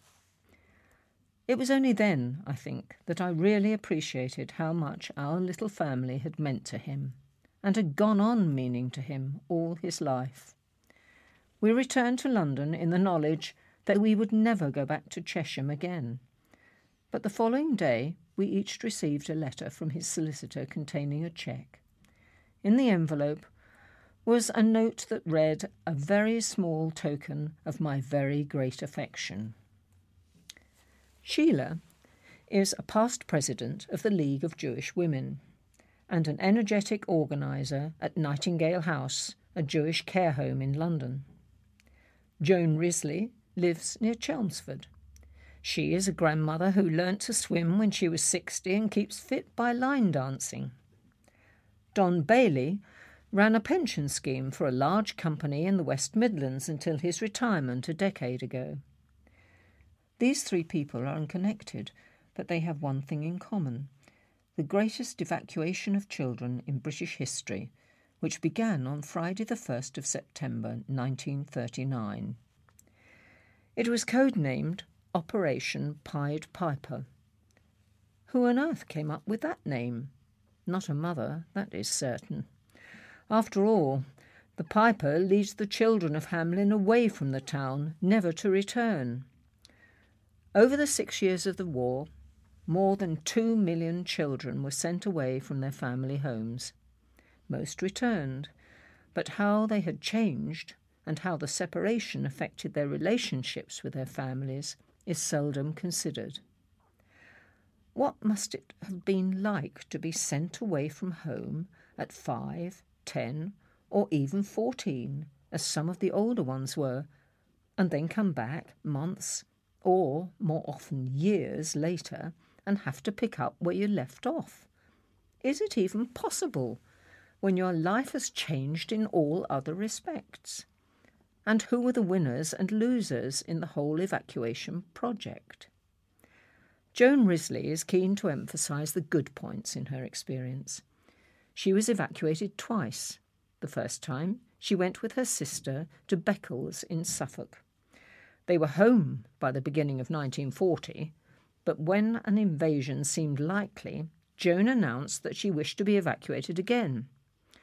None of her brothers and sisters wanted to go too, so she was sent alone, aged 9, to Northamptonshire. She lived there with a childless couple who loved and cared for her as their own. And when she returned in 1945, she found it difficult. I remember sitting on a sofa with a feeling of not belonging. By that time, we were really poor. Dad was still ill and unable to work. My family all commented on how I talked different, so I had that strange feeling of not quite belonging, yet wanting to be there because they were my family. I soon got used to being with Mum, and she got used to me, but with my siblings it was more difficult. They are my family, and I'm very fond of them, but they never went away like I did, so they don't understand that I've had these 2 lives. 2 lives. That is what so many children of that generation had, and for some it was, in retrospect, a bonus. But it wasn't a bonus for parents. In Operation Pied Piper, the family suffered, but the real losers, as in the legend, were the parents. It was as tough for many as one would expect. Although some wrote of their immense gratitude to the kindly foster parents who had loved and cared for their children, there were far more stories of mothers feeling that they had missed part of their children's lives. Vera Brittain wrote in her memoir, "The small, gallant figures which disappeared behind the flapping tarpaulin of the grey-painted Duchess of Athol have never grown up in my mind. For the children who returned and eventually took their places were not the same. The break in continuity made them rather appear as elder brother and sister of the vanished pair." If you ask Don Bailey about his past, he immediately talks about his evacuation to Lichfield, just 20 miles from his home in West Bromwich. It changed his life and that of his younger brother Phil. Mrs. Coles, their foster mother, gave them something their own mother could never have done, a love of books and learning. And it was not one-sided. 20 years after the war, Mrs. Coles wrote to Don to say that she felt the children had been sent to cheer her up. I considered that she was proper middle class, while we were clearly working class. I learnt to appreciate all those different things from Mrs. Coles. I learnt how to talk to people and how to address them properly and with confidence. I developed a different accent, dropping my black country slang. In fact, I have to say Mrs. Coles changed me completely, and she loved me. I'm ashamed to admit it, more than my mother ever did. She made me feel wanted. She called us my boys, and that really meant something to us. When the boys went back to West Bromwich after the war, Don was dismayed by his mother's reaction to his newfound interest in books and education. She cursed him for being a bloody big-head and was constantly nagging him to shift your bloody books. Even parents who were delighted that their children had had life-enhancing experiences and opportunities found it hard to adjust to the changes. Fathers, often forgotten in the evacuation story, also felt they'd lost out. In 1944, Ted Matthews wrote to one of his 4 daughters, whom he sent to America in 1940. Sending you away has been, in some ways, a tragedy. I still think it was the right thing to do, even though events proved different from our fears. But it's been heartbreaking to miss these years of your lives. We shall meet again as almost strangers. Michael Henderson and his brother Gerald were sent to Boston in 1940, aged 8 and 6. They lived with a loving family and completely absorbed the culture, education and American way of life. Now, as then, it felt like a positive gain on every level. Yet he wrote, "Returning home, it was hard for us to step into the lives of parents who had survived the bombing and more recently the V-1, V-2 rockets and would jump at any loud noise. Our parents' admonishments were met with, 'We don't do that in America.' Soon America became known in our family as We-land." Sometimes children observed their parents afresh and found their way of life different from what they'd grown used to with foster parents. John Mayer, who'd been evacuated to Canada aged 7, was horrified, as only a child can be, by what he found on his return to Bath. He told his friend Penny, "My mother wears lipstick and powder. They drink and smoke, and even the dog is called Whiskey." The gulf in experience was felt not just between generations or within families in which some children had been evacuated and others had not. Nigel Bromwich and his twin brother Michael spent 2 years of the war on a farm in South Wales. They shared a room, they went to the same school, experienced the same foster family, and saw the same sights in the countryside. They were 7 when they arrived, and 9 when they left. Yet they had 2 opposite responses to their evacuation. Nigel and Michael's hosts were small farmers at Golden Grove near Llandilo in Carmarthenshire. They had 20 cows, all of which had to be milked by hand, and the only aid was a horse. For Nigel, there was no downside. As I enjoyed my experience on the Williamses' farm, so my brother did not. It's not perhaps surprising. We were very different personalities. He, an introvert. I, an extrovert. He tended to opt out of activities around the farm. I volunteered for everything. I loved every minute of it. I don't think I was particularly aware of Michael's unhappiness at the time because I was enjoying myself. It was only after he died that my sister told me how homesick and unhappy Michael had been. Foster parents are often forgotten in the evacuation story, yet their role was vital. For them, the war years often brought great delight, although it was only temporary. One wrote poignantly, "Here are your children. Mother and I have loved them with all our hearts. We ask you to keep alive their loyalty to us, as we have kept alive their loyalty to you. May they never forget that they have 2 homes."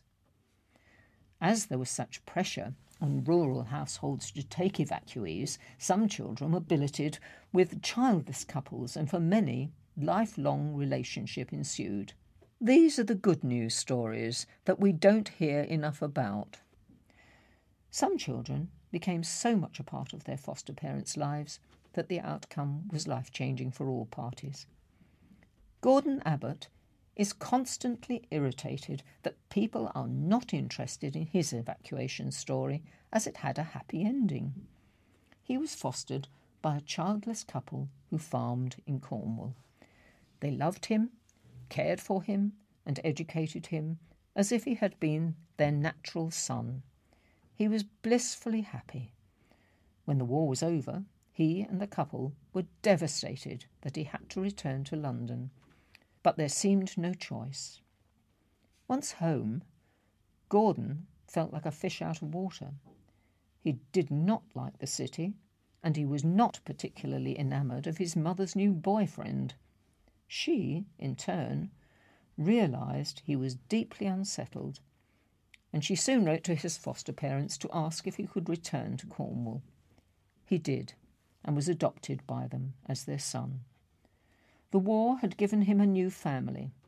I loved them dearly, and thank the upbringing they gave me, which helped me into my adult life.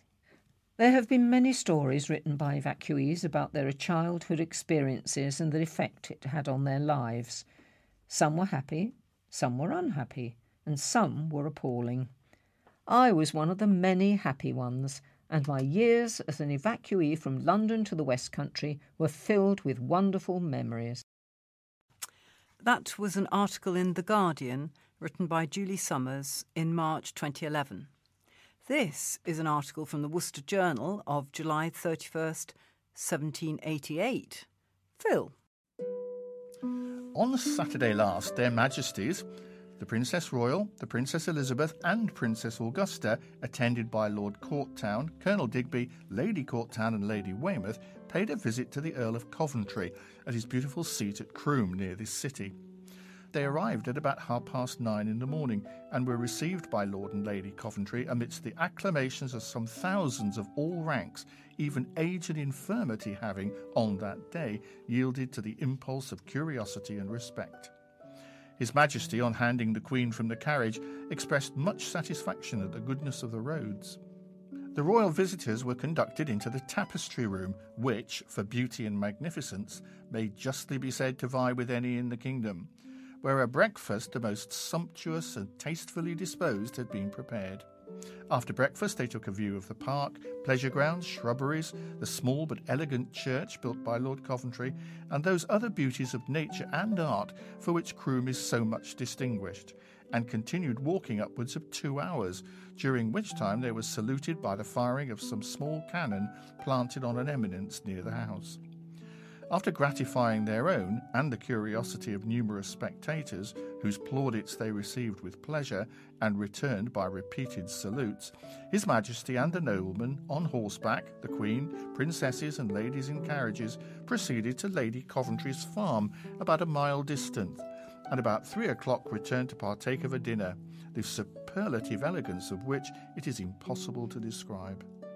After dinner, the royal guests, desirous of satisfying as much as in their power that wish they had excited, appeared at the windows, where they continued for some time, expressing by their looks and gestures the happiness they experienced in the evident and almost incessant marks of loyalty and affection shown them by thousands of their surrounding subjects. In fact, the joy of the sovereign, his family and his people seemed totally reciprocal.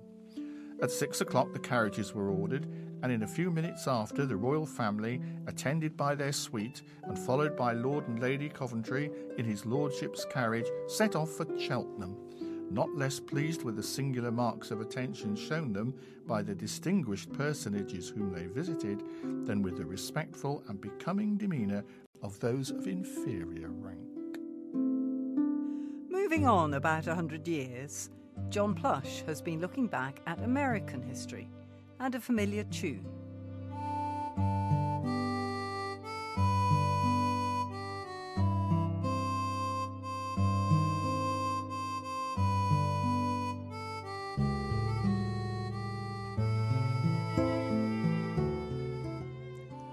Oh, give me a home where the buffalo roam, where the deer and the antelope play, where seldom is heard a discouraging word, and the skies are not clouded all day. The night Franklin D. Roosevelt was first elected president, a group of reporters sang Home on the Range on his doorstep in New York City. He asked them to repeat it and made the statement, so it was said, that it was his favourite song. Later, he often listened to the ballad at the White House, and it was reported that at Warm Springs he frequently led his guests in singing it. Stories of the president's approval soon made Home on the Range one of the country's hit songs. By 1934, it had moved to the top on the radio, where it stayed for 6 months. Everybody sang it. Radio stations, film companies, recording studios and music publishers had a field day, all free of royalties, for there was no copyright and the author was unknown. At its peak, the song was literally sung around the world. Even in the Antarctic the penguins heard how the deer and the antelope play. Admiral Richard E. Byrd spent 6 months alone at the South Pole and said, "For entertainment, I took with me an old-style Edison phonograph and a few favourite records.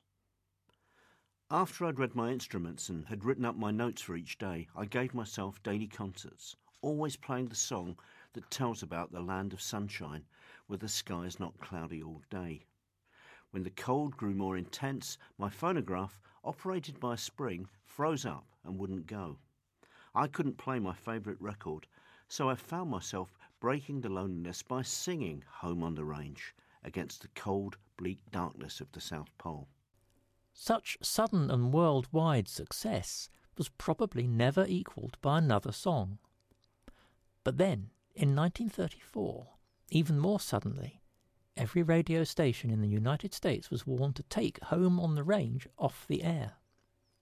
A suit for infringement of copyright had been filed in the courts of New York for $500,000 against 35 individuals and corporations, including the National Broadcasting Company, in the name of William and Mary Goodwin of Tempe, Arizona.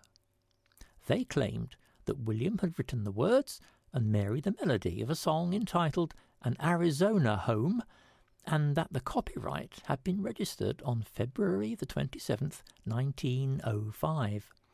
This, they declared, was the parent of Home on the Range. The song at once ceased to be published, recorded or sung by professional singers. The defence of the suit was taken over by the Music Publishers Protective Association. Samuel Mohnfelt, a New York lawyer, was employed to investigate the claim and to discover, if possible, the origins of the words and music. This was an assignment that started him on a 3-month tour of nearly every state west of the Mississippi and eventually revealed the elusive origin of Home on the Range.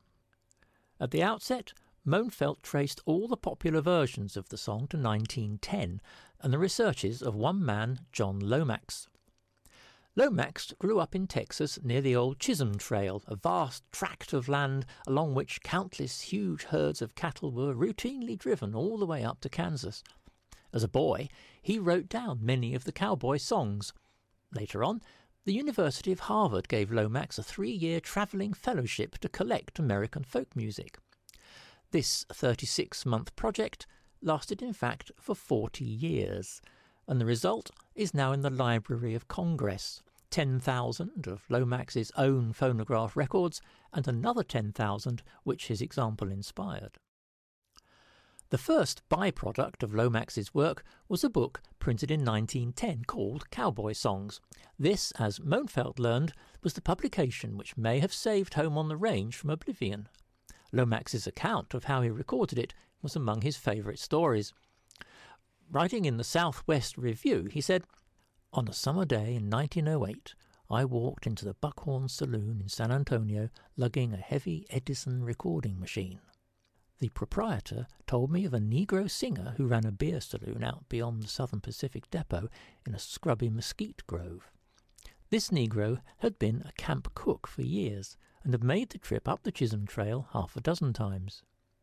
He can give you a lot of cowboy songs if you can get him to sing," said my friend. That same afternoon I found my man behind his saloon shack, with his hat pulled down over his eyes, his head tilted back against a mesquite tree. When I shook him awake and told him what I wanted, he muttered, as he looked at me with bleary eyes, "I was drunk. Come back tomorrow and I'll sing for you." I spent all the next day under the mesquite tree with this Negro. Among the songs he sang for me was Home on the Range, the first time I had heard the melody. A few weeks afterwards, Henry Laberman, a blind teacher of music at the State School for the Blind in Austin, set down the music from the record I had made that day. Laberman used earphones and played the record over and over again until he felt sure that he had captured the music as the Negro saloon keeper had rendered it. This music printed in the 1910 edition of Cowboy Songs, makes up the core of the tune that has become popular. For 20 years, the song remained unnoticed among 27 other cowboy songs, which Henry Laberman also wrote out for my book.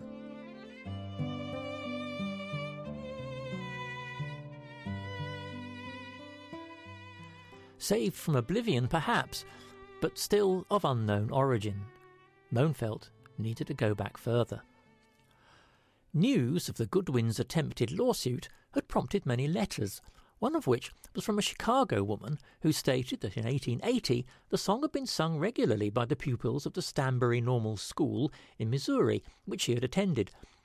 Since this was the earliest date so far ascribed to the song, Mohnfeldt began interviewing the old graduates whose names she gave him. Several made affidavits that before 1890 Home on the Range had been sung at meetings of their present society without printed words or music, like a folk song. These interviews convinced Mohnfeldt that the ballad had originated in the cowboy country. He narrowed his search to Dodge City, where he talked with ex-cowboys, ex-cooks of cowboy camps, ex-stagecoach drivers and old-time buffalo hunters. They gave him signed statements that it had been well known in the cow camps prior to 1890. Mohnfeldt tracked down one of the oldest pioneers still alive, a Mr. Reese, who stated that sometime in 1873 he had come into contact with a certain Dr. Bruce Higley when a friend of his was a patient of the doctor, and that he remembers distinctly Dr. Higley asking him to read a poem that the doctor himself had written. The words of the poem, Reese recalled, were those of the song Home on the Range, the earliest reference that Mohnfeldt had come across, predating the Goodwins' claim by more than 30 years. Mohnfeldt's inquiries had led him to Smith Center in Kansas, where he met a blind musician by the name of Clarence B. Harlan. Harlan told him that around 1874 he used to play the guitar, while his brother Eugene, some 10 years younger than Clarence, played the violin. Together, they formed the Harlan Orchestra, playing all over the country for dances, reunions and other celebrations. The Harlans had a brother-in-law called Daniel Kelly, who apparently had a great voice and who, crucially, wanting to sing the words of Home on the Range, set about writing a tune to fit them. Mr. Harlan stated that Kelly made up several tunes, and that after Clarence and Eugene had tried them on their instruments, eventually settled on the melody that is now universally known for Home on the Range. It was never written down, but he and his brother learned to play it on their instruments, and through performances at the orchestra's various concerts, its popularity spread, eventually becoming one of the most popular tunes in the United States. It would seem that at last Home on the Range had found its home.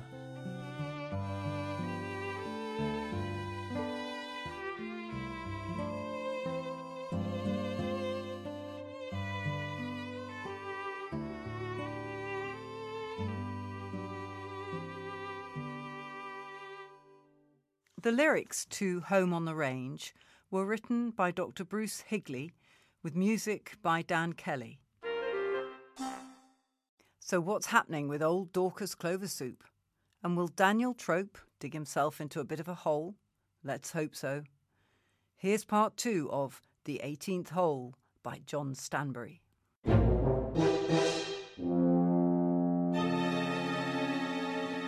there's another JCB being delivered tomorrow. Make sure he puts the keys in this office when he's done. In the safe. Mr. Hatchett, I'm sorry to interrupt. Something terrible's happened to Mr. Clover Soup. Sylvia? Sorry, gentlemen, this is Mr. Trope's niece. What's the matter? His home! It's gone! What's she talking about? Whose home's gone? The dip in the top field. It's been filled in. Yeah, Eric and David did that job this morning. Mr. Hatchett's orders. But there's someone down there. Oh, calm down, Sylvia. Clover Soup's fine. He's moved into the old Crofter's cottage on the ridge, well away from here. Well, that's derelict.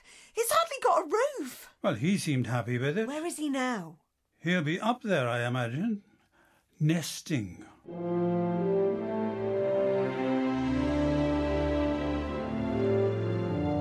It's not so bad, miss. The outhouse is dry. I can live in there while I fix the roof in here. Then it'll be like home again. Oh, Mr. Clover Soup, I'm so sorry. To think my own uncle could do this to you. He done worse. And frankly, Miss Sylvia, I got a bit of a soft spot for this old cottage. How? When I was just a lad, my dad used to come up here when my mum threw him out. Oh, that happened often. They loved each other, but they couldn't live with each other, if you understand me. So I used to come here to see him, and he would sleep over there, and I slept over here by the arse. They was good times. When he died, somehow I didn't want to come here no more. The place just... I felt a bit bad leaving it to fall apart like that, but... Oh, well, nothing lasts forever, does it? But no... Now you can make up for it. Dear me, yes. It'll give me great pleasure to get it straight again. Don't feel me dad, like. At least until you get the roof fixed, you ought to move in with us at the big house. What, live with your uncle? Dearie me, no, miss. I don't think so, thank you all the same. This place is a lot different from what I'm used to, sure enough. But I reckon I could be happy here.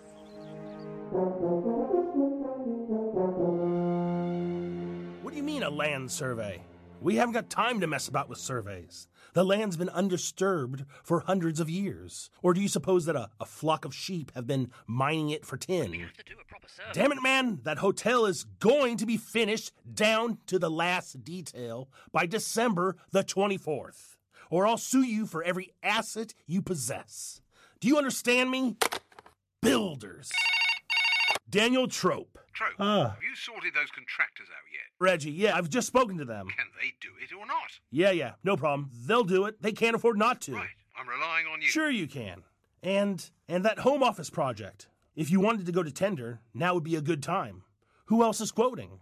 Fisher Lansdale are interested. Uh-huh. Belling, I believe. Jeez, they'll be way over. I understand the O'Haras have expressed an interest too. Oh, really? Well, we know what they're like. Nah, should be plain sailing. With your influence, of course. Trope, I'll do my part if you do yours. Absolutely, Red.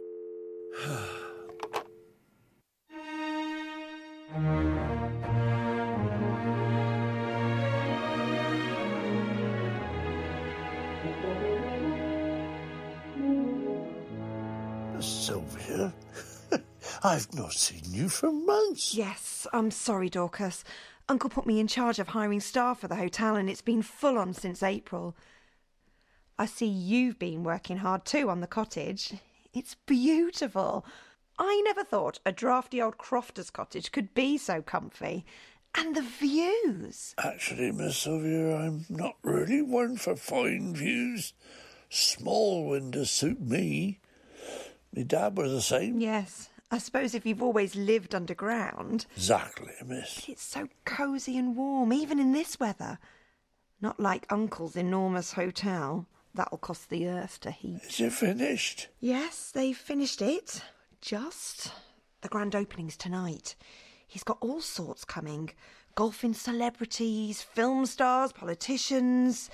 They've started to arrive already. You going? Yes, of course. I have to, really. I wish Jason would come. I could do with a bit of moral support. Tom Appleyard's boy? Yeah. Dearie me, I shouldn't think he'd want to go anywhere near that after the way your uncle took the land for it off his dad. You're right. He doesn't. All this year, as the golf course has gradually been taking shape, Jason's been growing more and more distant. And now it's opening. I don't know how he'll be. Ah, Trope, how's it going? Reggie, Marjorie, so glad you could come. Haven't they got you a drink yet? Sylvie, honey, get one of the girls to bring the Lord and Lady Sharp some champagne. Mr. Trope, can I have a word? Not at the minute, Hatchet. I'm welcoming my guests. It's very important, Mr. Trope. Oh, very well. Reggie, have you met Tiger yet? Over there, look, with his entourage. Sylvie, introduce Reggie and Marjorie to Tiger, would you? Excuse me, I won't be a moment. What is it, Hatchet? There's a problem in the Grand Mall. It's what? It's cracked. What do you mean, cracked? There's a big hole opened up in the floor. Well, put some boarding down and a carpet over it and get the boys to... Not just in the floor, Mr. Trope. The whole of the west end is sinking. Looks like the roof might go. For Pete's sake, what garbage are you talking? Mr. Hatchett, sir, something's happened to the first tea. It's gone. Uncle, the caterers are saying there's no electricity in the kitchen, and they can smell gas. Gas? There's a crater where the first tea Trope, should be. Trope, what's going on? All the lights just went out in the ballroom and there's the most frightful stench. Hatchet! Marjorie nearly passed out. Oh, you're joking. Whose car? Mr. Trope, Terry Vane says there's a chasm opened up near the main entrance. George Clooney's car's just gone down it. Trope. Calm down, Reggie. Everything's under control. Oh my God, look out!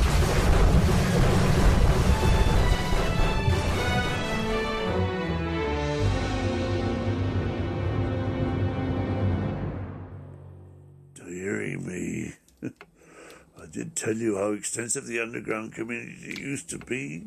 Just because folk don't live here no more doesn't mean the passageways have gone away, especially the ones under the new hotel building. Ground couldn't take the weight, I suppose. Didn't they do any kind of survey? Big building like that? Uncle said there wasn't time if they were going to open by Christmas. Dearie me. The judge might have been more lenient if the subsidence hadn't disturbed the FMD burial site.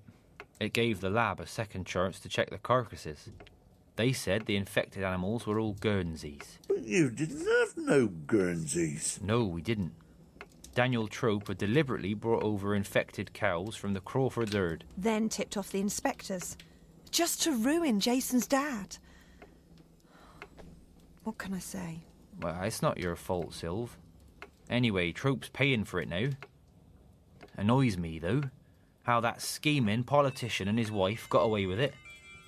Whitewash, as usual. Do you folk want a nice cup of tea? That would be lovely, Dorcas. Thank you. And it's not taking you long to move back into your old home, has it? Dear me, no, miss. Just a day and a half to clear the rubble from the entrance. Is the furniture still here? I was going to fetch the curtains down from the cottage, but then I thought... Miss Sylvia, you still looking for somewhere? Sure enough, that cottage is just big enough for two.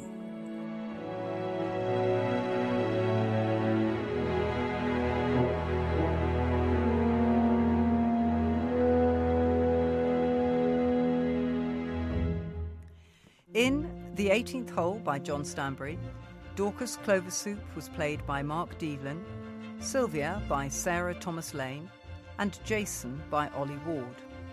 Daniel Trope was played by Eric Perkins, the Right Honourable Reginald Sharp MP by Tim Crowe, and Hatchet by Martin Bourne. Val Harrison played Cathy, and the parts of the groundsman and George the barman were taken by Stephen Buckley. And did you spot a cameo appearance by Phil Lee here as the landscaping foreman? The 18th Hole was directed by John Plush. And that brings to an end our journey through this very domestic edition of Look Here. Safely gathered back at home in the studio now are Dill Porter and Jane Fairs. Goodbye. And still scraping the mud from his wellies onto the carpet, Phil Lee. Goodbye. Carol Hartle handled the administration and rearranged the furniture, while David and Sylvia Day did the copying and hung the pictures. John Plush produced, but avoided doing the washing up. So from me, Pippa Curtis, and all the Look Here family, it's goodbye until we next cross your threshold. Goodbye.